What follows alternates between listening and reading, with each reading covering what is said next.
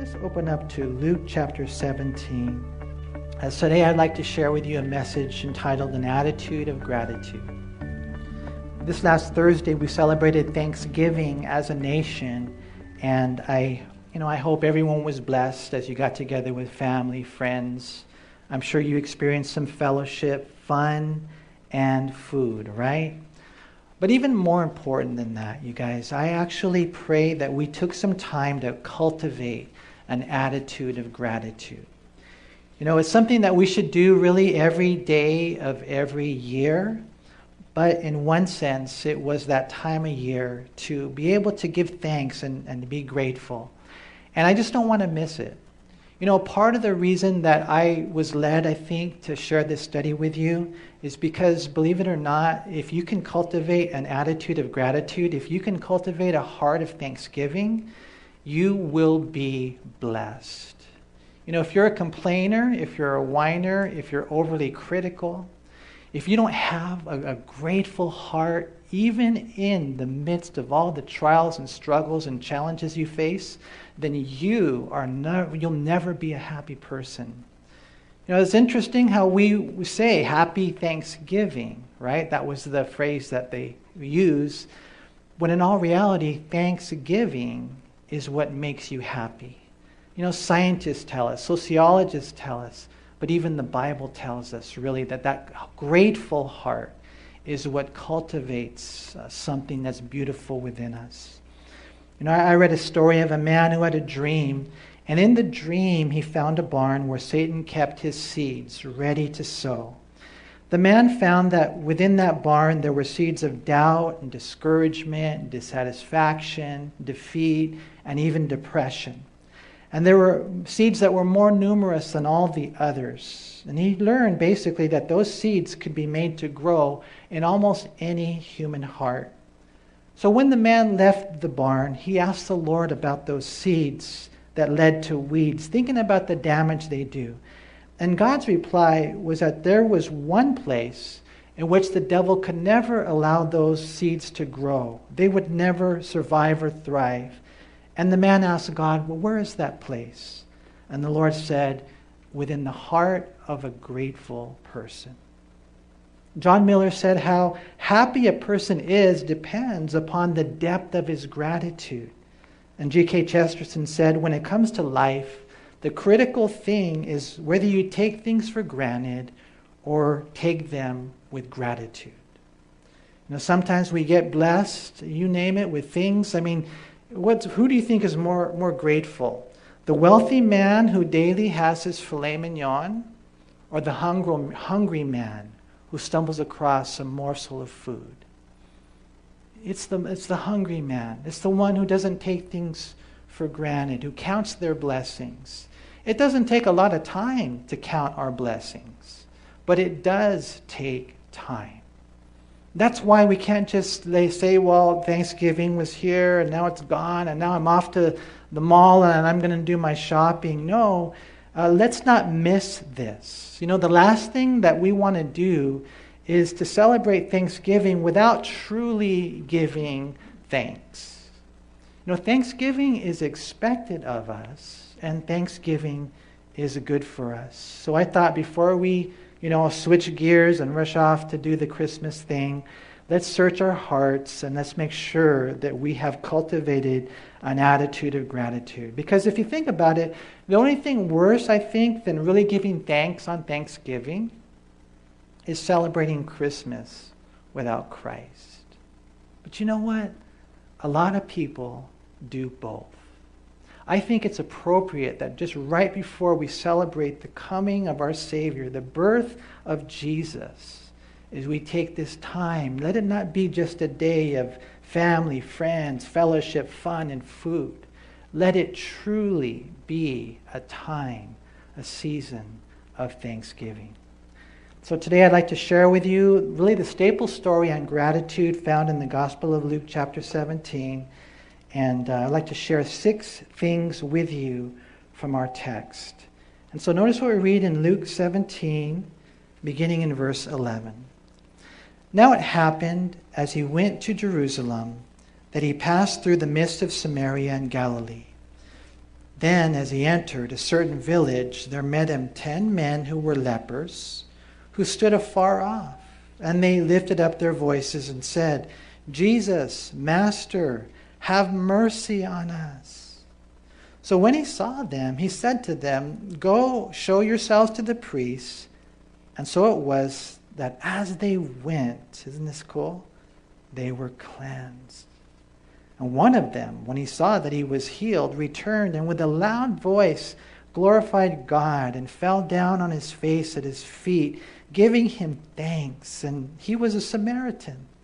And so Jesus answered and said, Were there not 10 cleansed? But where are the 9? Were there not any found who returned to give glory to God except this foreigner? And he said to him, Arise, go your way. Your faith has made you well. I'd like to share 6 things from our text, and I'm sure there's a million other things that we can glean from it. But number 1 is the realization of thanksgiving. And we all, no matter what your situation is, if you're a Christian especially, but no matter who you are, we should all come to that place of realization, to realize, I need to give God thanks. So realization. Number 2 is the declaration of thanksgiving. I love the way the guy lifted up his voice loud and gave thanks. Number 3 is the adoration of thanksgiving. Isn't it cool how the man returned and he fell at Jesus' feet and he worshiped him, he glorified God? I'll tell you what, that's what thanksgiving is. It's worship. Then number 4, the identification of thanksgiving. We're going to see how Jesus identified him as a Samaritan, as a foreigner, not to put him down, but to lift him up. And then number 5, the expectation of thanksgiving. Imagine, your kids, you give them something and they don't say thank you. We expect them to say thank you, right? When we do things for them. Imagine God is the same way. So there is this expectation of thanksgiving. But the last thing is that thanksgiving is expected of us because it's good for us. And that is the benediction of thanksgiving. In the end right there, Jesus said, Arise, go your way, your faith has made you well. Benediction is a blessing to dismiss people, and it's a brief one, and as this man went his way, Jesus blessed him. They were all healed, just like all Christians are cleansed, all Christians are healed. But not all of them received that blessing that Samaritan foreigner that received that day, because his faith brought him to the point of gratitude. And so I pray that we would learn from these things, but first the realization of thanksgiving. And we see here in our text that Jesus was on his way to Jerusalem. And Luke tells us that Jesus passed through Samaria and Galilee, more than likely wanting to communicate to us that the 10 lepers was more than likely a mixture of Samaritans and Galileans. Now, the Galileans would be Jews who were a little bit more cultured in the Grecian ways. They lived a little distant from Jerusalem, and so they were, however, Jews living far. But the Samaritans were considered to be a mixed breed, part Jew and part foreign race. The Assyrians had come in, they conquered the northern kingdom, they took them away, they brought in different nations. So basically, they were half-breeds. And so the Jews, oftentimes, especially the Pharisees or the religious Jews who were cultured in their Hebrew culture, they oftentimes looked down on the Samaritans and despised them to the point that they were even spoken of in a derogatory sense. As if you wanted to call someone a bad name, you call them a Samaritan. And in John chapter 4, verse 9, the Bible says the Jews have no dealings with Samaritans. Something that's interesting, just as a quick side note, is that the Bible lifts up the Samaritans in 2 ways. Number 1, we have the story of the Good Samaritan. And then number 2, we have the story of the grateful Samaritan. And we're going to see how that kind of means something. And so, anyways, Jesus is on his way to Jerusalem. And as he's on his way, these 10 men, who are a mixture of Galileans and Samaritans, pretty way out there from a religious perspective, that being bad, but that's not even the worst of it. We read here in verse 12 that these men were lepers who approached Jesus. Not leprechauns, okay? Lepers, right? And, you might think, well, what's a leper? An interesting disease. Today it's known as Hansen's disease because of the discovery in 1873 by a physician. But thanks to his research, the disease is now treatable. But back then, there was no cure. There was no cure for leprosy apart from divine intervention. The symptoms of leprosy included tumors on the face and body. The disease was systemic, involving the internal organs as well as the skin and the deformity of hands and feet. One of the worst things about leprosy is that the sensory nerves were affected so that you couldn't even feel. You'd lose your sense of touch. And so you could burn your hand, pierce your hand, hit your hand. It wouldn't even matter. You couldn't feel it. And oftentimes that led to the loss of limbs or even life. Leprosy in those days was greatly feared by the people of Israel, not only because of the physical this damage done by the disease, but also because of the strict isolation or quarantine laws that made the lepers outcasts in society. According to Jewish civil law, they were required to practice an extreme form of social distancing. Numbers, I think it's Numbers 5, it says that they had to live outside the camp. They had to use their hands to cover their mustache whenever they spoke. It says in Leviticus 13:45, now the leper on whom the sore is, his clothes shall be torn, his head bare, and he shall cover his mustache and cry, unclean. Unclean. So wherever they would go, if there was anyone around, they'd have to keep their distance, and they would have to cover their mouth and say, unclean, unclean, isolated, diseased, without hope. That was their life. They were not allowed into the temple. And so imagine, for a leper, it's like, what's there to live for? But then again, what's there to die for? Because if they weren't accepted into the temple, what would make them think they'd be accepted into heaven? So that was the dilemma. That was the life of a leper. And that was our life. That was our life apart from Christ. When you read in the Bible about how the Lord healed the lame man, that was us. We couldn't walk. And when you hear in the Bible about the Lord healing the blind man, that was us. We couldn't see. We couldn't hear. We couldn't speak. All those are stories of us. And these lepers, this is us. This was the condition of where we were. The leper was the poster child for hopelessness. Until somewhere along the road, somewhere in their journey, somewhere in their life, they heard about the one named Jesus. The one named Jesus who not only healed lepers, he touched lepers. And as one day they hear he's coming through their land, and then they see him, what does the Bible say? And I love what it says, what they did. Look at verse 13, if you would, again. It says, and they lifted up their voices. In other words, they got loud.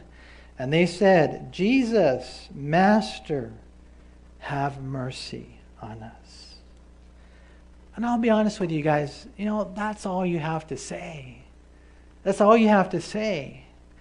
Some of you here today, you might not even be Christians. You might not even be saved. And you want to know how I know that you're not Christian, or how you should know you're not a Christian? Because you probably don't even want to be here. You don't want to listen to a Bible study. You don't want to pray. You don't want to read. You don't want to give to God. That probably means you're not saved.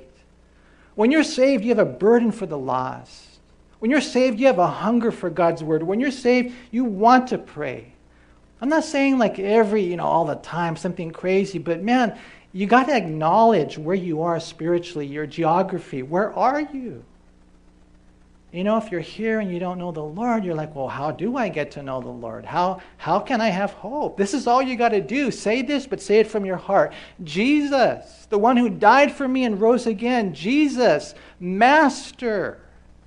Is he the master of your life, or you choose to sin? You're going to do your own thing. Well, I would like to go to heaven, but you know what? I got a girlfriend, and we, have fun together. Well, then you choose her over God. Jesus, Master, Lord. He has to be the Lord of your life, calling the shots. You don't do what you want to do. You do what he wants you to do. It's very simple. Jesus, Master, here it is. Have mercy on me. What is mercy? Mercy is not getting what you deserve.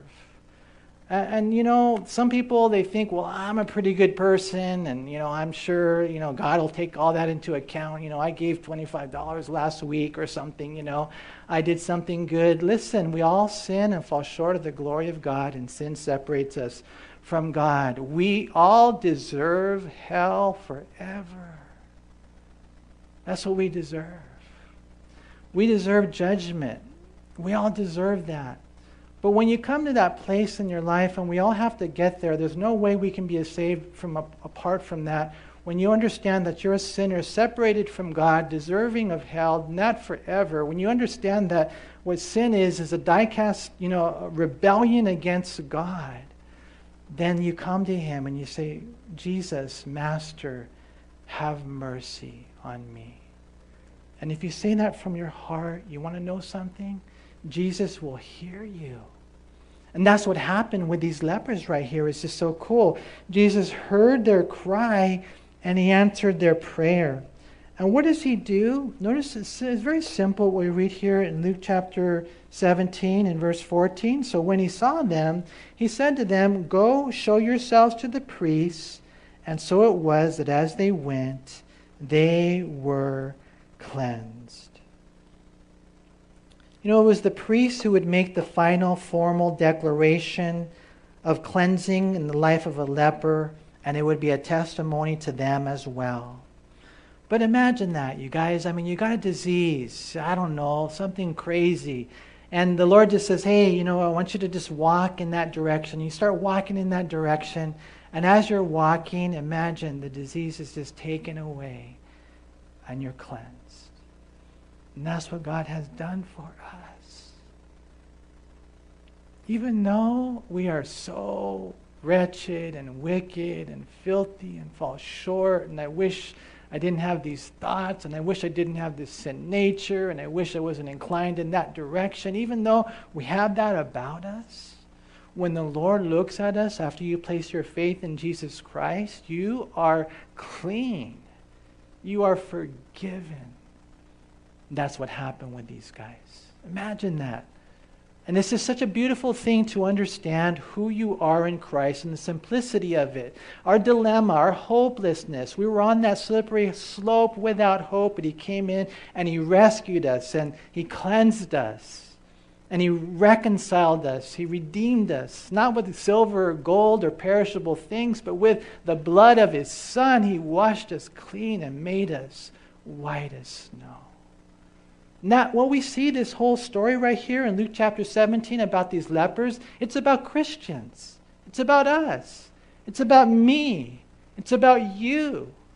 And all we did one day, and I don't know when it was, but all I know was a moment in time. It wasn't a process. It wasn't something you had to earn over a period of days or weeks or months or years. No, in a sliver of a second, the twinkling of an eye, you were redeemed. You were right there and then saved, just like them.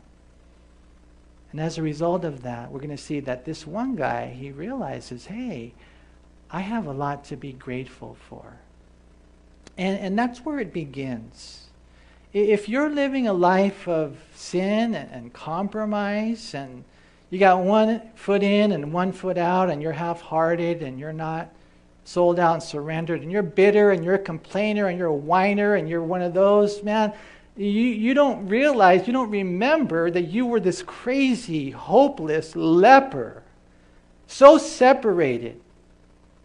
And Jesus cleansed you. See, it all begins with that realization. I was a leper without hope, but Jesus cleansed me. A true Christian, it's been said, is a person who never forgets what God has done for them in Christ, and whose whole comportment and whole activity have their root in the sentiment of gratitude. Believe it or not. We could change everything if today, no matter what your situation is or was, or you're like looking at the world and all you can see is bad in the world. I understand there's a lot of evil and wickedness and craziness going on, but you know what? Somewhere in there, as a Christian, even in the midst of trials, you have to say, thank you, God. Count it all joy, the Bible says in James chapter 1, when you fall into various trials, knowing that the testing of your faith produces endurance. 1 Thessalonians chapter 5 and verse 18, it says, in everything give thanks. In everything, not for everything. We can't say thank you for everything, but we can say while we're in the midst of it, in everything give thanks. Why? Because Romans 8:28 says, God works all things together for good. If you don't come to that place of realizing how much you have to be grateful for, you will always be bitter, ungrateful, critical, complain. You will never, ever be happy. And to me, and I don't know how you feel about it, but I don't know, I think God wants us to be happy. There is this thing even written within our laws of the pursuit of happiness. God wants us to be happy. So happy Thanksgiving, to me, you got to switch the words around and you have to say Thanksgiving leads to happiness. Thank you, Lord. The other while back, and I feel bad for my friends. It happens to all of us, but their car got hit. It got totaled. And so the first thing I saw when their car got hit and totaled, I was just thankful that they weren't in it. Thank you, Lord, that they weren't in it. We've got a few pastors that have had the virus. And some might be all like upset and bitter. I can't believe Henry got it, or Mark got it, or Rich got it. These are good guys and they got it. But you know what? They're better because the pastor in Downey, he died. I'm grateful for the Lord showing mercy. You have to be grateful. If that doesn't mean anything to you, if that's like, oh, well, no big deal, ain't no thing, you know what? Then something's wrong. Even this year, 2020, my dad, somebody say, how can you be thankful for this year? Your dad died. My dad died this year. But I'm thankful. Want to know why? He's in heaven. There's always something to be thankful about. Why? Because, the Lord works all things together for good. And when we look at this, someone can say to you, and this is something maybe that we can start cultivating, how are you today? How are you? And this is what you need to say. I'm great.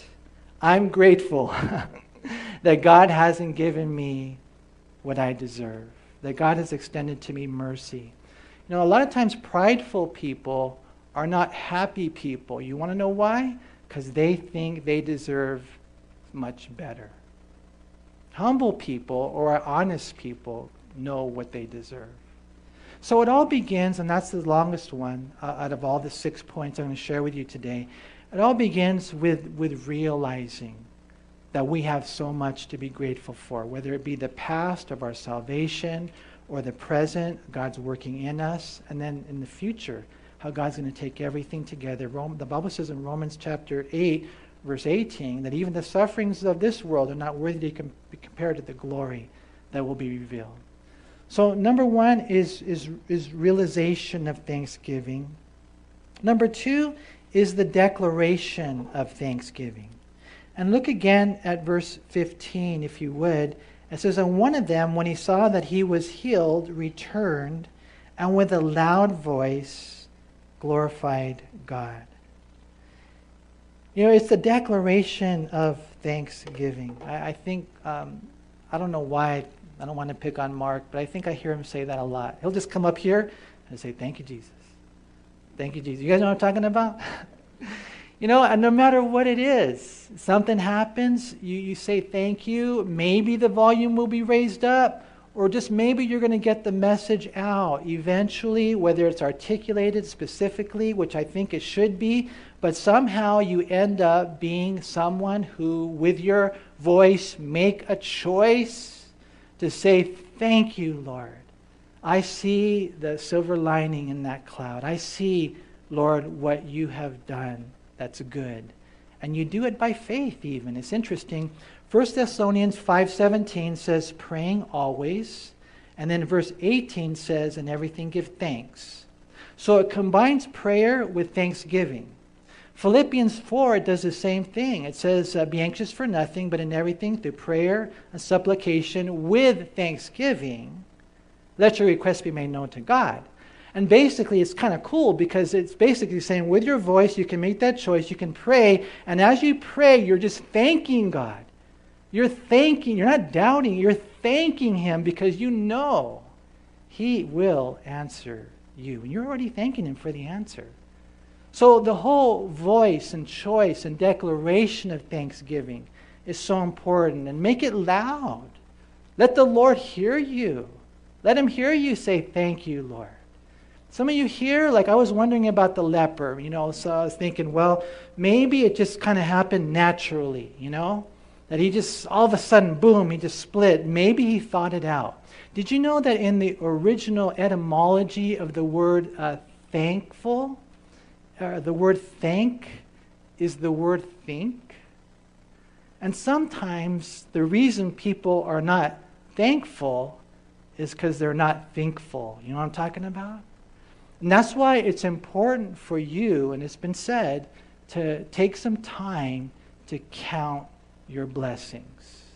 I know little things, like I read a story of a rich man who was 46 years old, and he died. And I don't know how that hits you, but every time I read about somebody dying, especially if they're younger than me, I'm like, wow, Lord, I'm already, 47. No, I'm older than that. And I'm still around. For a long time, we didn't have any heat in our house. Well, not for a long time. For a long time, we didn't have any hot water in a certain section of our house. And that was a drag, but now we do. And so every time I turn on that hot water, I'm like, Lord, thank you for the hot water. Sometimes you're not thankful for something. You can't be thankful unless it's taken away. For a while there, like I said, we didn't have a heater. And I remember when it got fixed, I was all thankful. Things are so, the little things, like in my house, I've noticed that I wish sometimes I was a plumber rather than a pastor, because, man, we're always getting these leaks in our house. And, and so finally when you fix that faucet and you turn it off and it's not leaking, you're thankful, even for things like that. Why? Because not everybody has those types of things. Not everybody has running water. Not everybody has a toilet. But not everyone's used to stuff like that. So the realization, and then the declaration, and then the next thing is the adoration of thanksgiving. Look at verse 16, if you would. It says that he fell down on his face at his feet, giving him thanks. And he was a Samaritan. I think that it would be right, it would be biblically accurate to say that thanksgiving and worship, or thanksgiving and adoration, are synonymous. And we see that here with this man, as he comes up, imagine he comes to his senses, he realizes that he has to go thank the one who healed him, Jesus, and he goes, and with a loud voice, it's a declaration, thank you, Jesus, thank you, God. It's loud with that declaration, and then he falls on his face, at his feet, Jesus' feet, with this adoration, right? No doubt about it. That's how worship really happens, is when you realize all these things. Like I was a leper, lost, without hope on that slope, but God rescued me. God redeemed me, washed me clean. With his blood, he healed me. And it's just so cool. And then what ends up happening is the reaction. That's the response. And I'm telling you this, you guys, that a life of honoring God, a life of serving God, that's worship. Worship is not just singing a song here and there. Worship is that response, that adoration, where you find yourself where? At Jesus' feet. I mean, you're on your face. You know, and I think it's good for Christians every once in a while, if not every day. You know, some of you guys, you're physically able to. Some of you aren't. If you're physically able to get on your face, you should get on your face. You find a place where you can be alone with the Lord, get there at His feet. Now, in the Bible, whenever you're at someone's feet, it was basically a word that basically described that you're their disciple. And so, like Paul was raised up at the feet of Gamaliel, he was his disciple. He learned from him. He became like him in a certain sense. When we're a disciple of Christ, we will be there at His feet, learning. Why? Why would you do that, Manny? Why would you spend your whole life trying to learn from Him? Because He died for me. He did. That's gratitude. You know, the world that we live in, most of the world and most of the church, I wouldn't be surprised if this is the percentage. The 9 out of 10 Christians are probably not as grateful to God as they should be. And that's probably, you know, descriptive in the fact that only 1 out of 10 really serve, only 1 out of 10 really give to God. And so we see that here demonstrated, and I think this is really the teaching for us to understand. You know, the realization of thanksgiving, so much to be grateful for, past, present, and future. The declaration of thanksgiving, and when you say thank you to Jesus, let it be loud.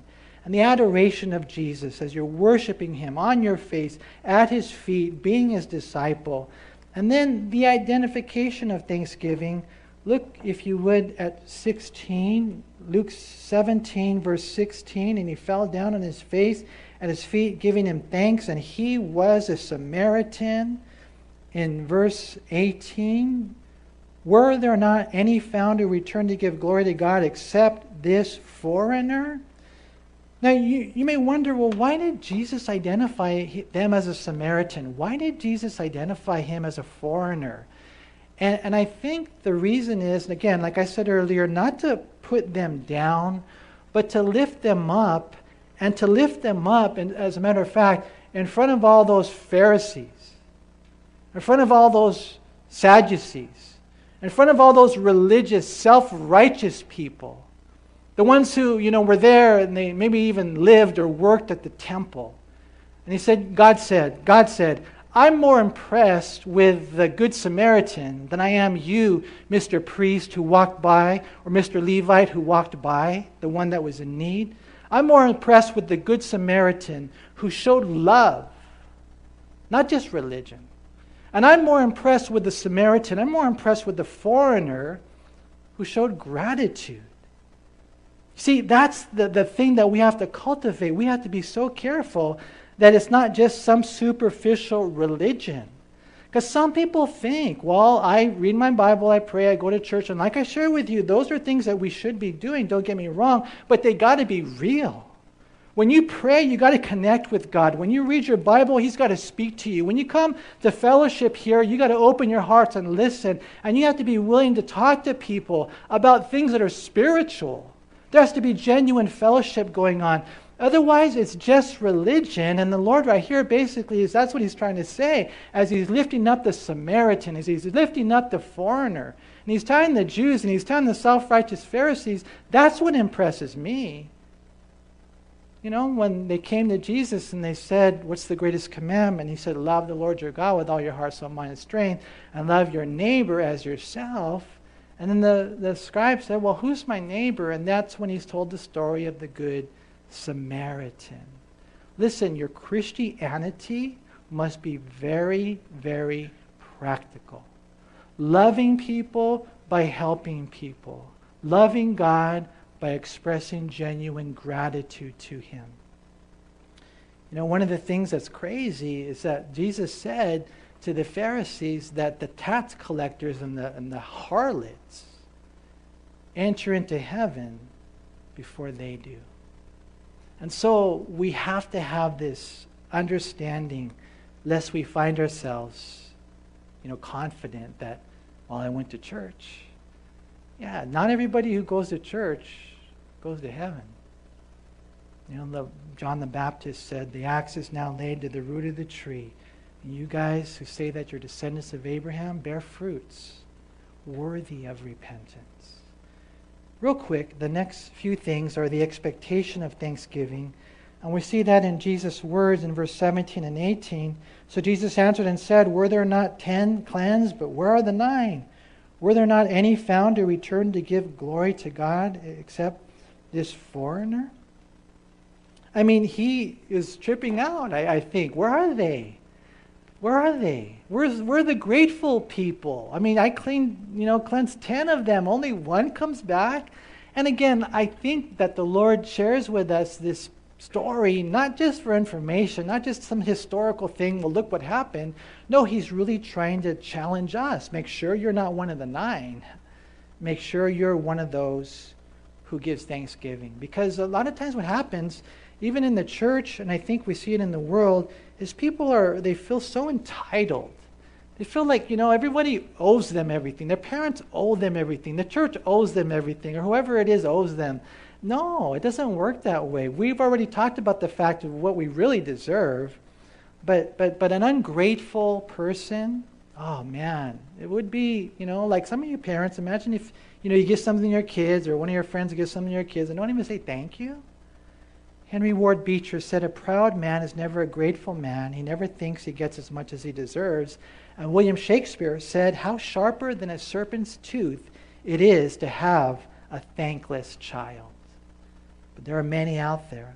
2 Timothy 3:1 and 2, it says that in the last days people will be unthankful. And we see the same thing in Romans 1:20 through 21. Which leaves us to our last point, and that is the benediction of thanksgiving. How Jesus said in verse 18, arise, go your way, your faith has made you well. And you look at that right there and you're like, well, wait a minute, all 10 of them got well, but this is more. This is more than just physical healing. This is spiritual healing. This is emotional healing. This is lifelong healing. Some of you guys, by nature, maybe you're more grateful just naturally. Others of you, you're just not that way. You're not wired that way. My encouragement to you is to get rewired. My encouragement to you is just begin to say it. Just thank you, Jesus. Thank you in the trials. Not for that, but in everything. Thank you, Lord, because I know you got something good going on. We care about you. I care about you. I want you guys to smile and laugh. And I think in many ways God does want us to be holy and happy. And this is how it's done, by being grateful. A benediction is a short blessing at the end of public worship, and it's something that promotes the goodness or well-being of another. You see, gratitude is expected of us because in many ways gratitude is good for us. So Jesus said, go your way. Your faith has made you well. And you can thank God even in this crazy time that we live in. Thank you, Lord. Thank you, Lord. Because I know somehow, some way, someday, you're working it together for good. Because I am so confident in the fact that you are truly on the throne, no matter who rules in the kingdom of men.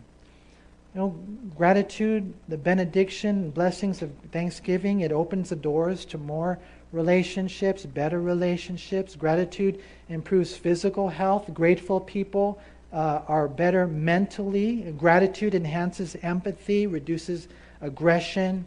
Grateful people even sleep better and longer. There's an exercise they say that before you go to sleep, just spend maybe 5-10 minutes and write down a few things that you're grateful for that happened that day. And as you do that, you watch what God will do. He'll bless you guys. And so much rooted in Thanksgiving that I didn't want to just, have it come and go. And I had my family, and I had my friends, and I had my fellowship, and I had my fun, and I had my food. But I didn't have my Thanksgiving. I encourage you, take some time to count your blessings. And if for some reason you have a hard time, being grateful, then you can pray this prayer. This one prayer that George Herbert prayed. He said, "Thou hast given so much to me. Give me one more thing, a grateful heart. Not thankful when it pleases me, as if thy blessings had spare days, but such a heart whose pulse may be thy praise." I'll tell you what, man, you become a grateful person, you won't be bitter, you won't be spiteful, you will be blessed. You watch what God does. But it all begins, in Romans 1, it talks about that. It all begins by even the person who's not yet a Christian, even them being grateful because God made you. And my prayer is that if you're here or if you're watching and you are not yet a Christian, our hearts go out to you the most because you are making an eternal decision of where you will be, either with or without God, either heaven or hell. This is not a game. We are not playing church. Your eternity hangs in the balance. Have you really prayed that prayer honestly? Have you said it? Jesus, Master, have mercy on me. If you haven't, please do that today from your heart.